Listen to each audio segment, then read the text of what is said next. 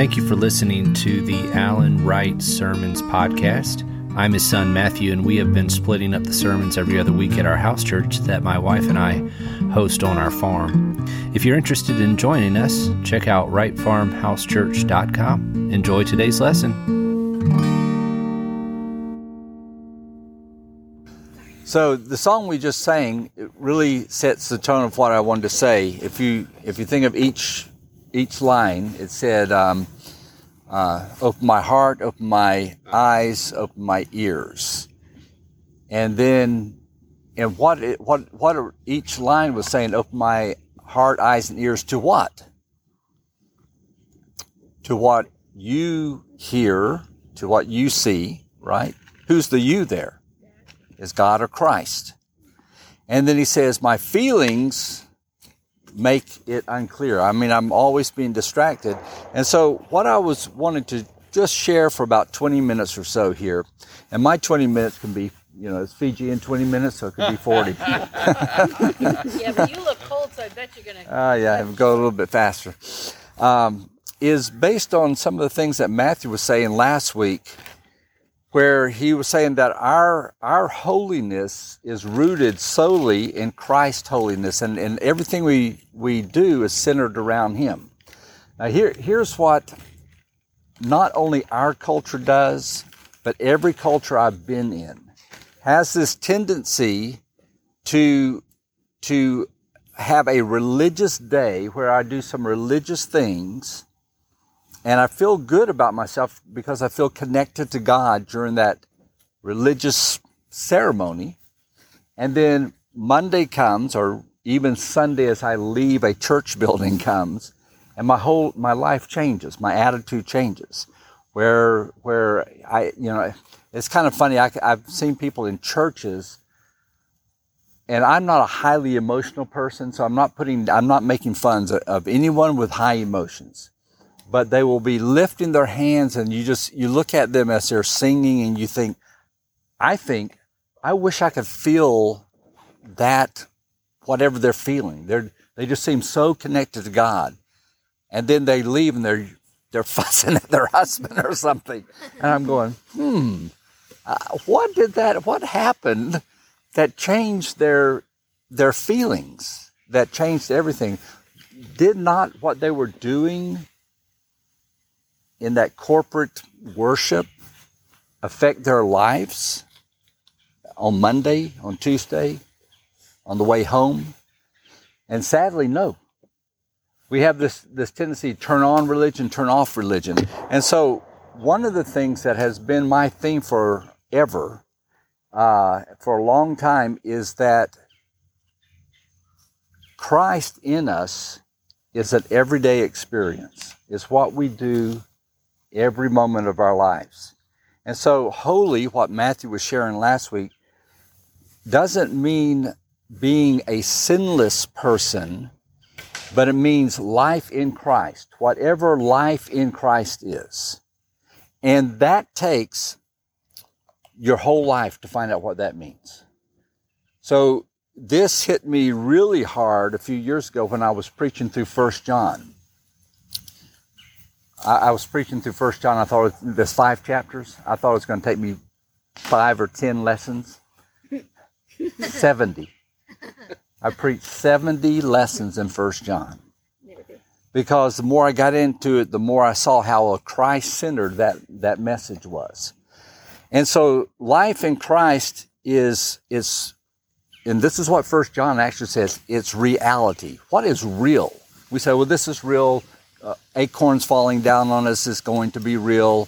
The weather around us is real. This is real. And what the Bible teaches us is reality is the Spirit. That is real. So over in Ephesians, it says something like we live in the spiritual realms. This is where we are right now. You say, no, we're outside. What do you call this? Church under the oaks or something. This is where we are, and the Bible says, no, reality is a spiritual reality that you are actually in, but your feelings may not be connected to it, and your physical eyes may not see it, but you are actually living in the spiritual realms. That's what he says. And so this is where the book of John talks about this, and a little bit in 1 John. This is our abode. This is where we abide. If you abide in me and I in you, remember that? Jesus said that. That word abide means make your home. This is your home. This is your abode. This is where you live. So you live in this what Paul calls in Christ. You are in him, which is a strange thought, but we're in him. And this life in Christ is a life of learning. It's a life of always finding out more. It's a life of changing. I am changing. I see I'm acting this way. I'm relying on my feelings, as that song was talking about. And my feelings seem very, very real. But the Bible tells me something else. And so which am I going to choose? This feeling of reality or this reality? And we're going to see a few things in a moment that the Scripture tells us. We live in this spiritual battle. I haven't been wounded. There's no blood on me right now. There might be in a moment for that gunshot. I don't feel like I'm in a battle, but the Bible tells us you are in a constant spiritual battle. There is a spiritual battle going on, and you are involved in it. It's not just angels and demons out there doing stuff, but you are involved in the spiritual battle. This is life in Christ. Life in Christ changes the way we think, and it changes the way we act. So this is a whole process of the way we change our thinking. Now, here's our problem. We often and easily get distracted by many, many things. Gunshots in the distance, acorns falling, if it's cold, on and on. Someone moving, the way the preacher is dressed or not dressed or whatever. All these things are so distracting to us, and it's so easy. And the culture is always around us, distracting us from all these realities I just mentioned. And so over in 2 Corinthians, I'm going to be in Luke chapter 12, but I'm going to read one passage from 2 Corinthians. Over in 2 Corinthians, he says in verse 5, we demolish arguments and every pretension that sets itself against the knowledge of Christ, this knowing about Christ. And he says, and we take captive every thought to make it obedient to Christ. And so he says, what our goal is, what we're trying to do is every thought is like a battle. We have to take it captive and make it obedient, make our thinking obedient to Christ. And so we go into Luke chapter 12, and I'm going to almost do this whole chapter, believe it or not. So I'm not going to go in any depth at all. But Luke chapter 12 is a neat setting. Okay, we're in this setting. And we're going to try and put ourselves in here a little. And at the very beginning, we're going to see Jesus involved in some deep thinking and deep teaching, and we're going to see a distraction. All right? And so in chapter 12, verse 1, he says, meanwhile, a crowd of many thousands were gathered, so that they were trampling on one another. So you can see this huge crowd. They're bumping into each other. It seems to be somewhat of a big mess. And it says, Jesus began to speak first to his disciples. All right. Then as he speaks here, there are 4 deep teachings. And we're not going to go to any depth on any of these, but there's 4 deep teachings going on.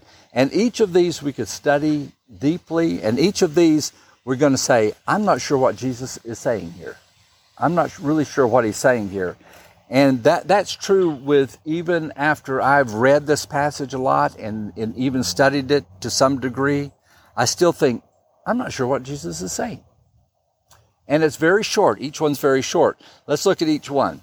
So in the first one, he says, be on your guards against the yeast of the Pharisees, which is hypocrisy. So right away, I know what he's talking about being a hypocrite. All right, so that's the subject here. But then listen to what he says here that makes you kind of like, what? He says, there is nothing concealed that will not be disclosed or hidden that will not be made known. What you have said in the dark will be heard in the daylight, and what has been whispered in the ear in the inner rooms will be proclaimed from the roofs. Okay, I think I can understand something about that. It's not too hard, but what specific is he talking about? He's talking about the gospel. Is he talking about my life? If he's talking about the things I've done in secrets, someone's going to yell from a rooftop about those things. I don't see. You start asking questions. You start thinking, So imagine yourself, you're one of the disciples. There's thousands of people around. They're bumping into each other. Jesus is mainly talking to maybe the 12 and maybe a few more. There were 70 disciples at one time there. And so he's talking to you and you're going, I wonder what he means by that.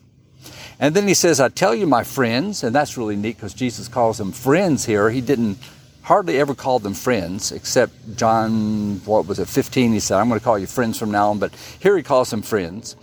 Do not be afraid of those who kill the body, and after that can do no more. But I will show you whom you should fear.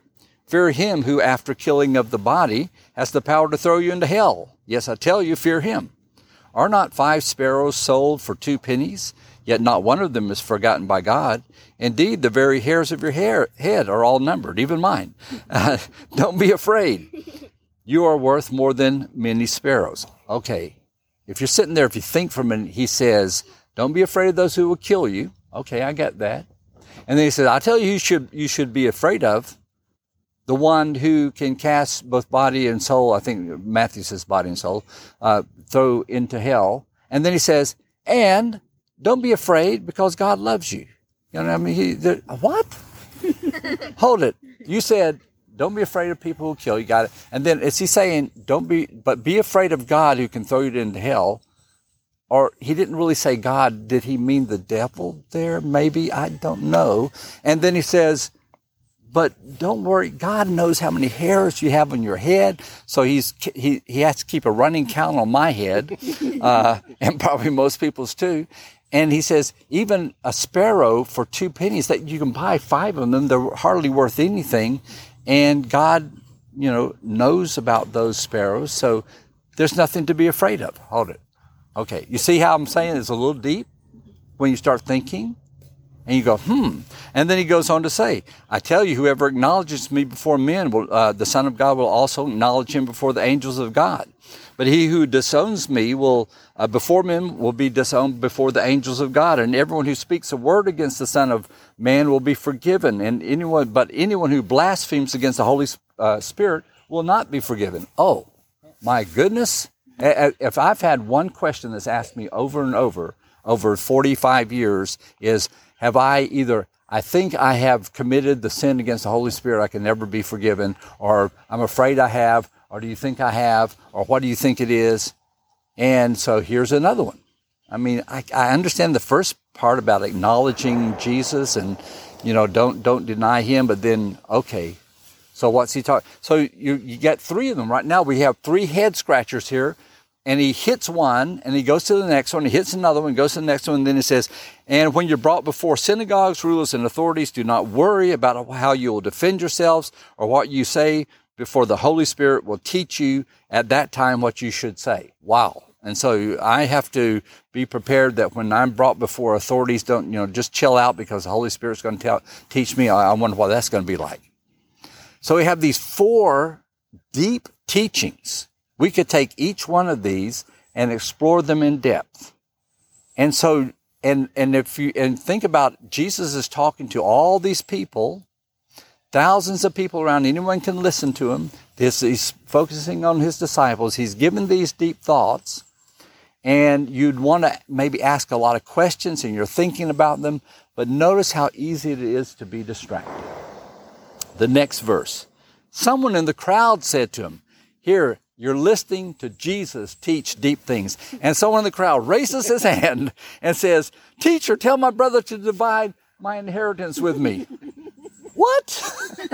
It's like, haven't you been, what? He didn't say, that Holy Spirit thing about blaspheming the Holy Spirit. I want to make sure I don't do that. Can you explain that a little more? Nope. He didn't say, tell me about the Holy Spirit teaching me when I'm in front of people. I mean, all these things here. Don't be afraid of God. Is he talking about God, Jesus, when he can throw you into hell, but don't worry about it because he counts the hair on your heads. Could you go do a little more of that, Jesus? Nope. My brother has cheated me. Tell my brother to do something. Tell my brother to share his inheritance with me. See how distracted we are so easily. And we can make fun of that guy, but we do the same thing all the time. Jesus replied, "Man, who appointed me a judge or arbitrator between you?" Now let me ask you this. Is Jesus the judge? Yeah. And no. Right here he said, who put me in charge of making that decision? In other words, Jesus says, I'm not going to do that. I'm not your judge in this case. And so in this case, he's saying, nope, I'm not going to judge on that. We're going to put that to the side. You are missing the point. Here we are. I'm sharing with you some deep thoughts, some things I want you to take home with you, some things I want you to really hold on to. And you've been sitting there the whole time thinking, I wonder if Colleen's going to make the pizza or if she's going to save the pizza for the kids. I mean, we do things like that. I brought 2 pizzas. Is that what you're thinking about? I don't know. That's what came to my mind. All right. And so we have these distractions. When while we sit here, we have distractions. And one reason is because God has given us a wonderful brain that can think faster than anyone can speak. You can speak, a fast speaker can speak 300 or 400 words a minute, but your brain goes at like several thousand words a minute. And so you have to fill up the empty space. And so what you do, you listen, you hear something I say, and it makes you go down a road. And if you're not careful, you're way down a road. You're in the Bahamas somewhere under a, and then you go, how did I get here? And you come back, all right? And that happens all the time. And our brain just goes on. You might be stuck on the blaspheming of the Holy Spirit, and you're wondering about that, and suddenly you go, oh, hold on, I haven't been listening for a while, all right? And so that happens. Or you go to work and someone said something to you, or you're not feeling well, or, all these distractions that we have. And so Jesus, in the rest of this chapter, is saying, listen, I want you to pay attention because I don't want you to be so distracted. And we're going to just look at some of these responses very, very quickly. If you look in verse 15, here's his responses. Jesus is responding to a man who says, I've been ripped off. My brother stole my inheritance. Please do something about it. And let's assume that was true. The guy had been cheated. Life is not fair. It was not fair. Something had happened to him, and Jesus says, "Okay, but I want you to pay attention to what's really important." He says in verse 15, "Watch out." All right, this is some words that are really strong. Watch out. Watch out, duck. Be on guard against all kinds of greed. A man's life does not consist in the abundance of possessions. And then he tells a parable that a lot of us are familiar with, the rich man who built big barns and he died the next day. All right, thought he had everything. And so he's saying this, look, the first thing I want you to realize is life is not based on material things. Material things are great. God, in fact, other passages tell you to enjoy material things. It's okay to enjoy things. But he says, that's not where your focus should be. Life is not it's not in the abundance of physical things that you have, material things you have. And yet, guess what distracts us? Material things. It's the material things that make us look away. We go into I don't know about you, Marcus, but we lived overseas, and when we came back, I don't know what South Africa is like, but Fiji was kind of crummy stuff, not big stores or anything. And we'd come back to Walmart, and we would just have this this kind of, we'd walk through all the aisles with our mouths open, just like wow, look at all this stuff, you know. And it was fascinating. We never see anything there. If you see something in Fiji, you better get it if you want it, because it came on the last shipment, and it probably won't come back again. You won't get that again. You can't wait till the next ship comes. And so the things around us are distracting. And yet I found the more I live with poor people in Fiji, the more I understand they are distracted by material things too. It's not like there's a holiness in being poor. Yeah. You know, they're poor, but they're distracted with physical things too. And they would be just as greedy. They are just as greedy as you are. Just because you have wealth doesn't mean you're greedy. Poor people are just as greedy. And so he's telling a lot of poor people, I'm sure here, they didn't have a Walmart back then. He says, now be careful. Life is not focused in material things. And then he goes on in verse 22, he tells that parable. He says in verse 22, therefore I tell you, therefore, anytime there's a therefore, it's there for a reason. All right, and he's talking about what he's just said. So he says, therefore I tell you, do not worry about your life. And he's talking about your physical life, what you eat, what you put on, all these different things. He says it several times in this whole little section here. Don't worry about things. Worry never helps. It always hurts. So Jesus is saying, don't focus on your life and don't worry about these things. And this word worry can be translated anxiety. The word actually means in the Greek pieces, all right? Different pieces. In other words, he says, don't fall to pieces. That's really what it means. Don't fall to pieces. And, you know, when we worry, what do? We fall apart. Our pieces fall apart. You know, we fall. And he says, don't be that way. Don't fall to pieces. Don't get pulled apart by life around here. Don't be distracted. And instead, he says, you have to focus on your faith. Look at verse 31 and 32. He says, but this is what you're supposed to do. Instead of worrying, seek his kingdom, and all these things will be given to you as well. Do not be afraid, little flock, for your Father has been pleased to give you the kingdom. So that's what we focus on, is the kingdom, not things, and not being worried about food and clothes and all those things. He says, seek God's kingdom. And then last, in verse 35, he says, have an expectant attitude. He says, be dressed and ready for service, and keep your lamps burning like men waiting for their masters to return from a wedding banquet. He said this word waiting means to be willing and ready and expected, and it's this attitude of welcoming, and it's an attitude of I can't wait till you come. All right, that's the kind of attitude he says. Have an attitude toward God that I can't wait till you come. You know, a lot of people are. I had a friend of ours in Fiji, a missionary friend, and she was talking to my wife and said, with all the, I think they were doing some study in Revelation. It was year 2000, and a lot of people were saying the Lord's coming again in the year 2000. And I can tell you some funny stories about that, about the expectations about the Lord coming, because the first day of the year of every day happens in Fiji, so we would know the Lord came 2000 before anyone else in the world.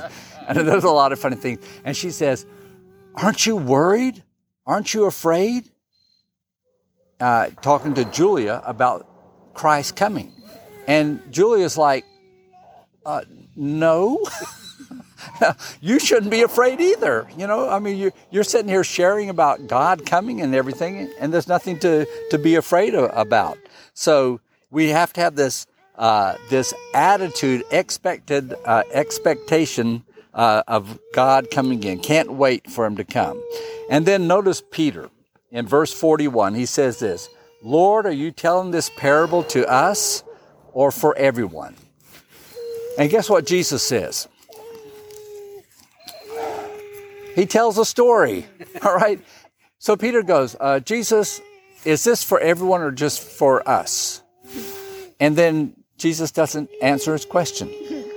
He tells the story. And Peter's probably sitting there going, I think I asked you a question. Yes or no? That's all I wanted, And he tells his story. And I think the answer that he's telling is yes. This is for everyone, because the story just says who is the faithful and wise manager. And so he's telling it to everyone. Are you a faithful and wise manager? Are you that type of person or not? And then in verse 48, to sum it up, right at the end, he says this: from everyone who has been given much, much will be demanded. And from the one who has been entrusted much, much more will be asked. And so he says, don't be distracted. What I'm getting from this chapter, he's saying, don't be distracted in your holy living. Don't be distracted by the world around us. And when I say holy living, I'm not talking about putting our hands up and saying a lot of prayers. I'm talking about all the things I stated before, the living in spiritual reality of Christ, having a life of living and learning and growing and changing, aware that I'm in a battle, spiritual battle, changing the way I think, changing the way I act. That's all spiritual things. He says, don't be distracted. Don't let anything distract you from that kind of holy living. Don't let the world distract you. Don't let the things that are necessary distract you. It's necessary to eat, right? It's necessary to drink. You cannot live very long without drinking water. I think I've heard it's 3 days. We cannot live very long without food. These are necessary things. And he says, God knows that you need those things, so don't worry about them. Don't spend your focus on the kingdom and what that means, and continue to focus on your life in Christ, and your growth in Christ. And then he says, look, you've been given much. That's what he's saying. If you are in Christ, you've been given much. And so I'm demanding this from you. He says, you've been entrusted with much. And he says, the one who's been trusted with much, much more will be asked. That's a responsibility. And so he says, don't be distracted by all the stuff around you, all the stuff. Just focus on the kingdom. Focus on life in Christ. And all those things will be given to you as well. Don't worry about it.